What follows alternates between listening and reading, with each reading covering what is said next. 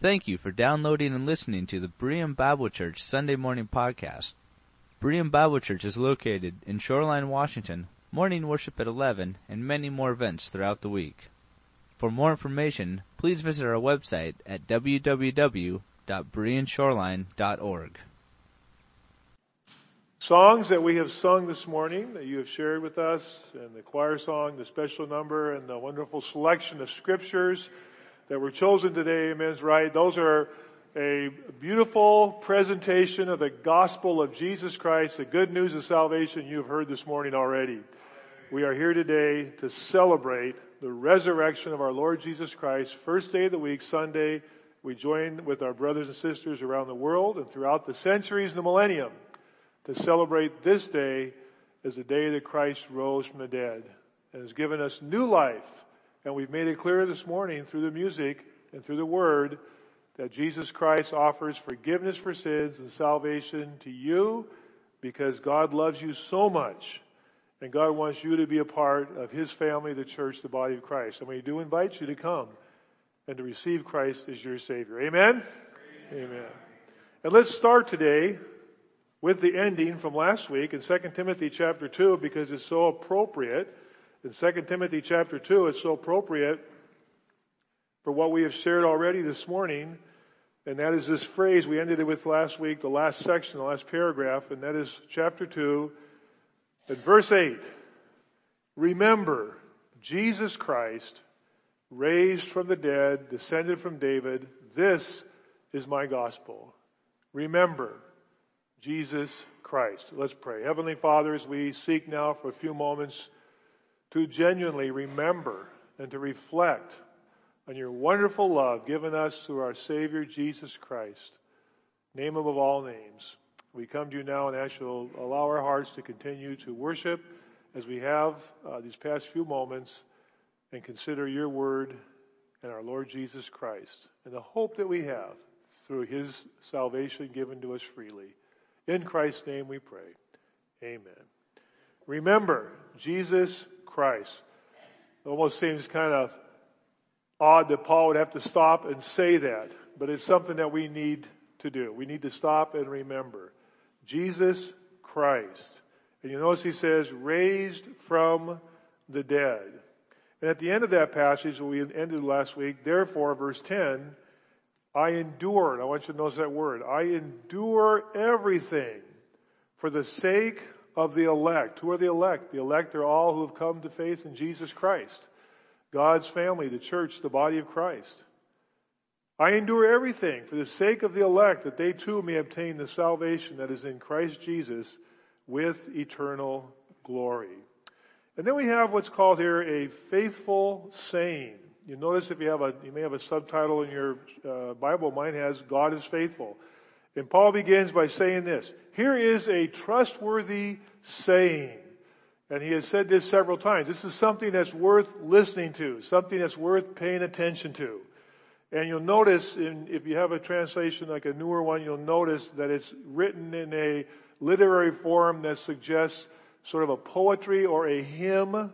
Be very similar to the Old Testament poetry and sections of the Psalms that you read. And you'll notice this section from verse 11 through verse 13 is written in this hymn form of stanzas. And there's some question, was this an early Christian hymn that they sang that Paul is now incorporating into this letter and say, you've heard this. This is a faithful saying. This is trustworthy. I want to remind you of this. Or is this something that Paul has written in his epistle? This is original, inspired by God to Paul. Either way, it's in the Bible, so it's inspired. Paul was a very fine Jewish scholar. He was very familiar with Old Testament hymnology and the Psalms, and there's no reason Paul couldn't have written this as well in this form as a hymn. But let's look at this is something you need to consider in its entirety, and we'll go back through it. Here it is, a trustworthy saying. If we died with Him, we will also live with Him. If we endure, we will also reign with Him. If we disown Him, He will also disown us. If we are faithless, He will remain faithful, for He cannot disown Himself. So we need to think of this as a whole hymn, as a whole piece here of writing. But yet each of the stanzas is so deep and would be worthy of a contemplation and a meditation in itself. We could spend a long time on each one, but let's just consider this. First of all, if we died with him, we will also live with him. And in the Greek language, this conditional phrase, if, can also be understood as since, as this, and then this. This is an important theme in Paul's writings. This idea that we died with Jesus Christ. This is a deep thought. But the Apostle Paul tells us in Romans chapter 6, he says, don't you know that for those of you who know Christ as Savior, that you died with him on the cross, you were buried with him in baptism, you were risen from the grave, and you were already seated with Christ in the heavenlies. These are all things that have taken place. And I know that's a deep thought, but the Apostle Paul tells, and it's wrapped up in this one word, identification. I carry identification. When I go to the airport, they ask for my ID, right? And I take out my ID, and I give them my new enhanced Washington driver's license. And it identifies me as a resident of the state of Washington. I am identified with Washington. And then because the state of Washington is identified with the United States of America, it identifies me as such. But this is my ID. It identifies me as a Washingtonian, if that's okay to say. I don't know if that's the right word. Washingtonian. I lived in Minnesota. I was a Minnesotian at one time. I was a Michigander at one time. That sounds like a bird or a duck, doesn't it? Michigander.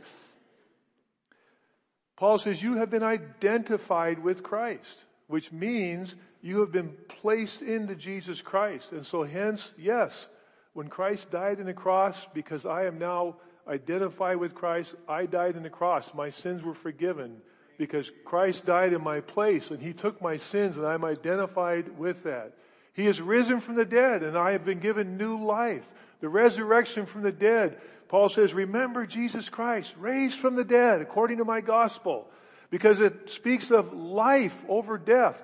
We talk today about spiritual life. You have new life in Jesus Christ. We are alive spiritually because of Jesus Christ. We have been identified. And we also have been placed, because we are in Christ and he is with God in the heavenlies, our citizenship, right? Our citizenship is in the heavens, even while we are here on earth, citizens. I'm a citizen of the state of Washington, United States of America, identified in Washington, but I'm also a citizen of heaven. And so Paul says here, if you died with Christ, remember, if you died with him, you will also live with him, because it's already taken place, and that is a guarantee you will live with him. Since we died with him, we will also live with him. But the next phrase, if we endure, we will also reign with him. And of course, this would raise the question, what if we don't endure? Remember, we talked last week, this is a critical time in church history. This is toward the end of Paul's life. This is toward the end of the apostolic era. And it is a difficult time. Persecution is ramped up. It is a dangerous time. And Paul is counting on Timothy to be faithful to teaching the word. This is the theme of this. I have a book by John R. Stott, written years and years ago. I've always kept a small book called Guard the Gospel. And it's a book on 2 Timothy. Guard the Gospel. And that's my title for this series, to guard the gospel, because it's in danger. Paul says it's dangerous times. People are changing it. People are changing the message. People are moving away from this precious truth that Jesus Christ died on the cross and paid for our sins. He's fully the Son of God, the God himself. He loves us and he draws us to himself. Guard that message. And Paul says here, if we endure, we will reign with him. Paul says, I endure all things for the sake of the elect. And this idea, this connection of enduring with Christ and staying faithful to what he's called us to do as part of being part of the glory that he will have as he reigns over all, and every tongue will confess that he is the Lord. Endure. And then he goes on to say this next phrase. If we disown him, and I put in parentheses because I think the better word is deny him. If we deny him, he will also disown us. This raises the question, Legitimately so. Does this raise the question? Does this mean that once we know Jesus Christ as our Savior, we could lose that salvation? Paul says in 1 Corinthians, if any man be in Christ, he is a what? New creation. Behold, all things are new. All things are passed away. Is it possible to be a new creation and then become an old creation and then become a new creation and then become an old creation? In our church, unabashedly, we teach what's known as the perseverance of the saints. We teach eternal security. We believe that when a person is saved, genuinely saved, they are a new creation for all eternity, and that God will see to that. Paul says here, if we disown him, he will deny us. And is this speaking of those who, they might be part of this church, but they flat out deny him, they disown him? Will it be the same as those that Lord Jesus Christ said, there'll be some that stand before me? Did we not do all these miracles in your name, cast out demons? And he said, I never knew you, because you really never did embrace me. And so we have to leave that question. Is he speaking here of those who never have fully accepted Christ as Savior, but they have disowned, they have denied him, and they continue to deny him? And will they be disowned or denied by Christ? And then we come to this last one that wraps it all up. You can't have the other three without this fourth one. If we are faithless, he will remain faithful. Why? For he cannot deny himself. He cannot disown himself. So the end of the story is, Paul says, listen, and Paul's going to tell Timothy in a little bit here, he's going to tell him about some who are no longer faithful as they should be. Timothy, stay faithful. It's a hard time. And there are times in life where it's hard maybe to stay faithful to the Lord Jesus Christ and what he's called us to do. And we go through those times of difficulty and challenge and setting aside maybe even if we are faithless. Think of Peter. You know, when we think of denying Christ, I think of the Apostle Peter. 3 times. And Jesus foretold, he says, listen, before the rooster crows, you will deny me 3 times. I will never deny you. Not only did he deny him, he cursed up and down. I never met the man. He denied him. Did Christ deny him? Did Christ set him aside and say, I now disown you, you are done? No, Peter went through a phase where he was faithless there. And afterward he wept bitterly. And what did Jesus do? He calls Peter by the sea. The day they come for breakfast after the resurrection. And Jesus calls Peter aside. And I can imagine Peter is just thinking, what would you expect? No, I'm going to get it. Right? And wouldn't you expect at least some, reminder and some condemnation and something? Well, Peter, I hope that never happens again. Peter, by the way, Peter, why did you deny me? Jesus doesn't even mention it. He never mentions it. He never even brings it up. Instead, he says, Peter, do you love me? Lord, you know I love you. Take care of my sheep. Peter, do you really love me? Peter, do you really love me? Lord, you know I love you. Then Peter, you have important work to do. Take care of my flock.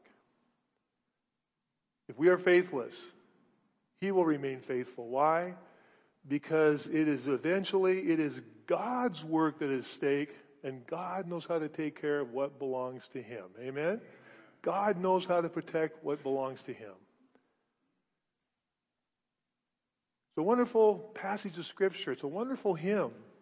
It'd be beautiful to set this to music and to memorize it and to sing it. Paul says in the next verse, keep reminding them of these things. Timothy, don't give up. Keep reminding them of these things. We died with him, we will live with him. We endure, we reign with him. If someone disowns Christ, he will be denied. You have to have genuine faith in the Lord Jesus Christ to be part of that group. Paul says, I endure everything for the sake of the elect. If we are faithless, he will remain faithful because he cannot deny himself. There is hope. And God's love and mercy and grace extends to us as believers in our daily walk. And there's not a one of us here today, friend. I mean, one of the values and the beauties of coming on Sunday morning and sharing this time together is to be reminded of how much God loves us. We all know how imperfect we are. We all know how needy we can be. We all know our priorities need to be continually be reminded of what is the most important thing when it comes down to it. In our Bible study at home last week, our small group Bible study, we were reminded by one of our members who talked about last week as we closed the service and we closed with our final hymn, and her attention was just drawn to the cross, and the Lord just spoke to remember. Yes, that's what it's about. Remember Jesus Christ as we sang those songs and as we lead and worship and sing these songs today.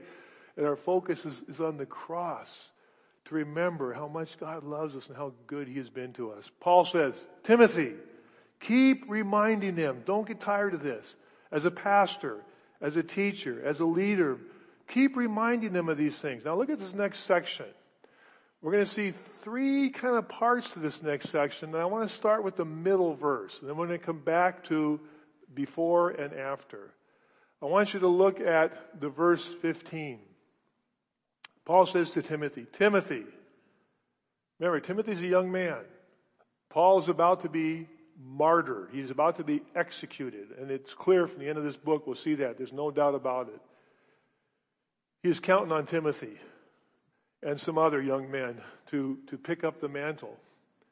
And he says, Timothy, do your best to present yourself, verse 15, do your best to present yourself to God as one approved, a workman, not one who works for salvation, but a laborer, like I am, Paul says. A workman who does not need to be ashamed, who correctly handles the word of truth. Now, I learned this in the King James Version because, well, I'm old, okay? And I was reading something this last week in the King James. We were talking about something. And, especially in the Old Testament, when you come to a passage in the King James that's a little bit kind of difficult, it's probably because it's very literal. It translates it very literal. And I learned this. Study to show yourself approved unto God, a workman that needeth not to be ashamed, what? Rightly dividing the word of truth. This is sort of the key verse for Awana, right? Awana, the acronym for Awana, a workman that needeth not to be ashamed. A-W-A. What's the thing? What? Need not be ashamed. Sorry, get that. Workman that needeth not be ashamed. That's the acronym that Awana came from when it founded many years ago in Chicago.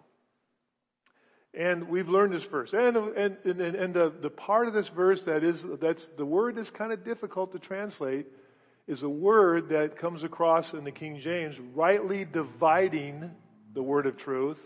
The NIV has correctly handling the word of truth.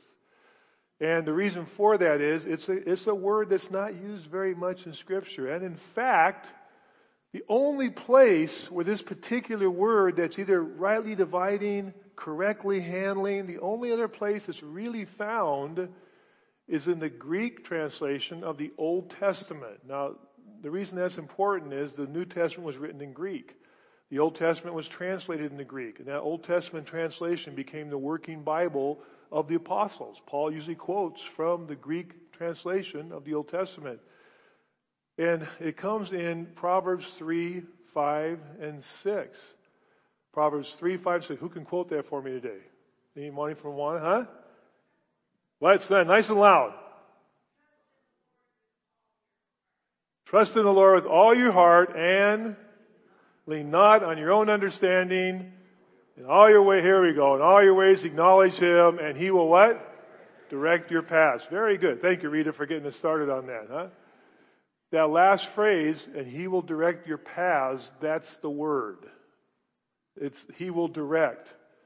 That's the word that is also used here in Timothy for rightly divide, handle correctly, and in the King James of the Old Testament, and He will direct your paths. And so the idea comes across, it comes from a word in the Hebrew translated in the Greek language that means maybe to cut a straight path. If you were cutting through a field, if you were the one set out before the army and the Roman army and you had to lead the way and you had to cut the path if there was no road. It was also used of one who cut a stone and shaped it and cut it just right so it fit. So there comes this idea of cutting. That's where the word dividing comes from.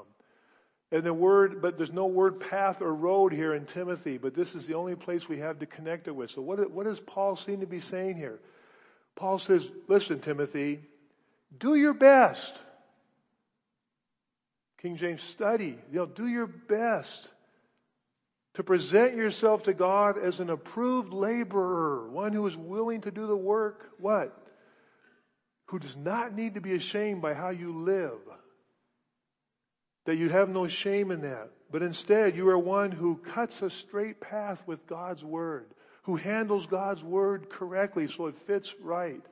Who rightly divides the Word of truth and understands, as we look at the entire Scripture, how we understand God's unfolding plan of salvation. And we see how in this era, this dispensation of the church, the body of Christ, what God is doing today, this wonderful new entity where Jew and Gentile are invited freely, apart from any works of the Mosaic law, to come by simple grace and faith in the Lord Jesus Christ. Handle this message correctly.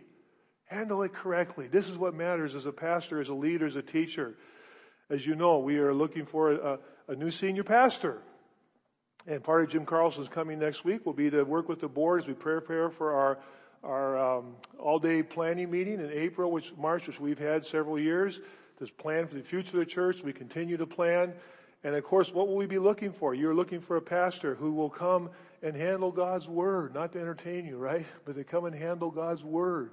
We're looking for teachers in our church, whether it's with our children, our youth, or our adults. As Gary said, they were challenged. They had a teacher at their retreat, Brother McFadden from Phoenix, to challenge them to read. Have you read through Romans 1-7? Man, there is some challenging stuff in those sections and some beautiful things, essential teachings. And our young people, they will be teaching themselves soon. They deserve to have people who handle God's Word correctly. You deserve it. God's people deserve it. Handle God's Word correctly. Now look what it's bookended with on either side. I want you to notice what it's bookended with on either side. Why does he say this? Back to verse 14. Timothy, keep reminding of this truth of the gospel of Jesus Christ, but warn them before God. This is an injunction. Paul says, Timothy, before God Almighty, warn them against quarreling about words. It is of no value, and it only ruins those who listen. Paul says, Timothy, teach the gospel, teach the word, but warn them as a teacher and as a pastor. Don't get caught up in just quarreling over senseless words that only lead to confusion and have no value.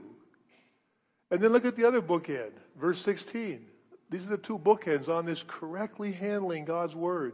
Avoid godless chatter, because those who indulge in it will become more and more ungodly. Their teaching will spread like gangrene. Gross, gangrene, right?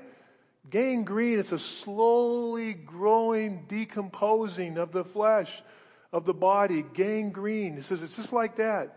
Their teaching will spread like that. Among them are Hymenaeus and Philetus. They've wandered away from the truth. They say the resurrection has taken place and they are destroying the faith of some. So bookended, handle God's word correctly. Be careful with it. Is bookended by avoid dissension and godless chatter about nonsense. And please avoid teaching that is destroying people. And friends, this is where the challenge is as a Christian. You know, you're adults. You're here today we're here today and you can understand this. This is the challenge. The challenge is to find that balance between handling God's word carefully so it makes sense. So people see the life-giving gospel of joy, of forgiveness, of peace that passes all understanding, of assurance, of all the beautiful things that God's word brings to us, but to understand it correctly so that on one hand we don't get diverted into just arguing over things that don't matter or teaching things that are false. There's a balance there. It's not always easy. Can I give you an example of this?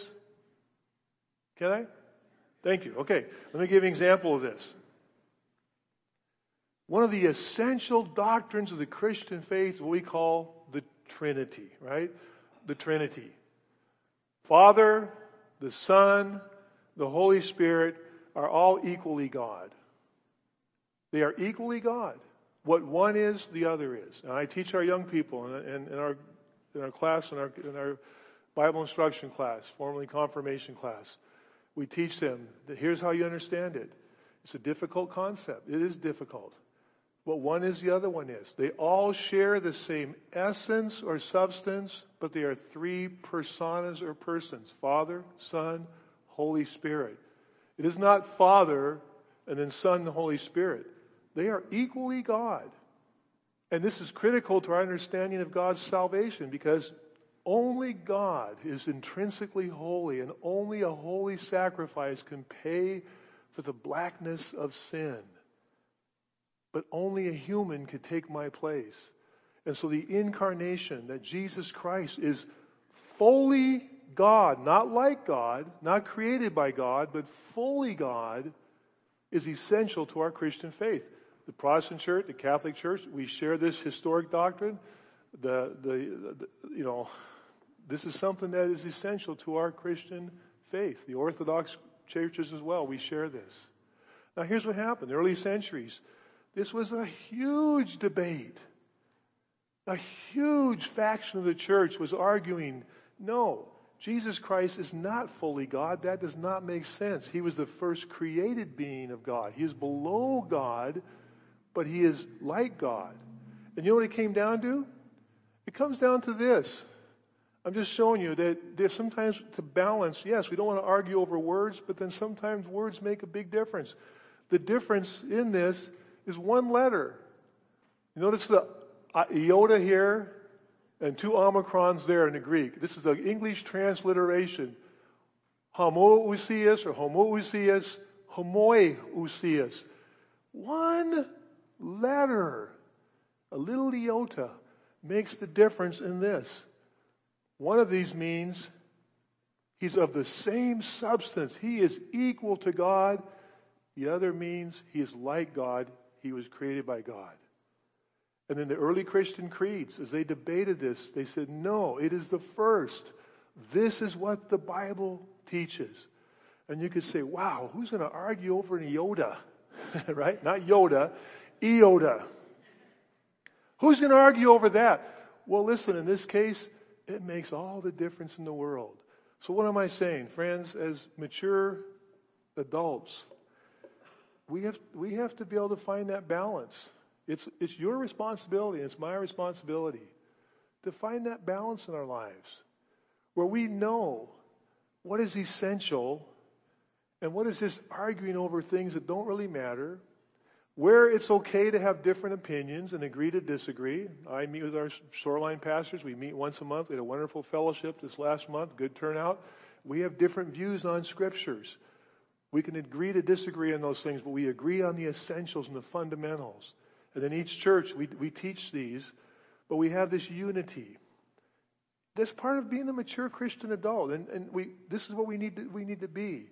And we certainly don't want to be the kind of people that come across just arguing and divisiveness over things that are not essential. So that our testimony to the world is, yeah, they can't agree on anything. Christians are just combative and judgmental and this and that and everything. We need to find that balance. There are some things that, yes, these are essential. And as our young people read Romans 1-7, they're going to come across some really essential truths of Scripture to wrestle with, Gary, that you're going to help them continue on. But friends, this is God's Word. The outcome, if we're not careful, is false teaching. And I'll just tell you, our church, we don't, there's false teaching today, the prosperity gospel.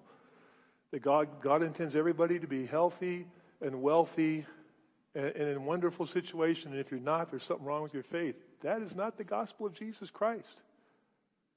Oh my. Some of the most faithful and Christians that have impacted my life the most have suffered through some horrible things, and some are no longer here with us. I would like everybody to be healthy. I'd like you all to be wealthy. But the Apostle Paul wasn't. And our Lord Jesus Christ's mother, as we looked at Christmas time, couldn't even afford a decent offering. When they went to bring the offering, they had to bring the offering of the common people.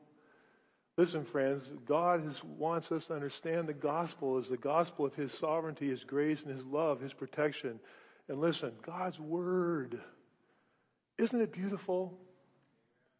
Where would we be without the Word of God? Where do you go for comfort? Where do I go when I sit down with someone before four-way bypass surgery? What do you read? Where do I go when I need strength, encouragement? There's some beautiful scriptures. I look into the hills. From whence cometh my help? My help cometh from the Lord, maker of heaven and earth. Behold, he that keepeth Israel will never slumber nor sleep. The Lord is your shade. On your right hand, the sun will not strike you by day, the moon by night. The Lord is your keeper from this day forward and forevermore. I love that psalm because my name, Shamari, is in there 6 times. Guarded by God. Guarded by God. The Lord is our shepherd. I shall not want. I will never leave you nor forsake you. We have peace with God. God's love has been shed abroad in our hearts. It's God's Word that we find these everyday, practical, comforting, strengthening, encouraging words. It's God's Word that takes us to these deep discussions over an iota that lead us to comprehend, understand, yes, He is, I don't get it all, I can't, but the Bible says He is truly God. This deep passage that says, even if we are faithless, He remains faithful. Why? He cannot deny Himself. We've got these parameters of the Holy Bible that we come to. We do not worship the Bible. We worship God. God's Word speaks to our hearts and to our world to draw us to Him, to help us to grow. And friends, let's find that balance in our lives. Let's never apologize. Let's never apologize that, yes, we believe studying and knowing and teaching and learning God's Word has great value. And we will never apologize when times are just so difficult and hard that we can't explain why we find such comfort in a simple phrase like, I will never leave you nor forsake you. You don't have to dissect it. You don't have to go to the Greek. It says the same thing in the Greek as it says in the English. I will never leave you nor forsake you. God's Word. What a treasure. What a blessing to sing about it. Every song we sung today was based on the message from God's Word. Read God's Word. Yes, study God's Word. Contemplate God through His Word.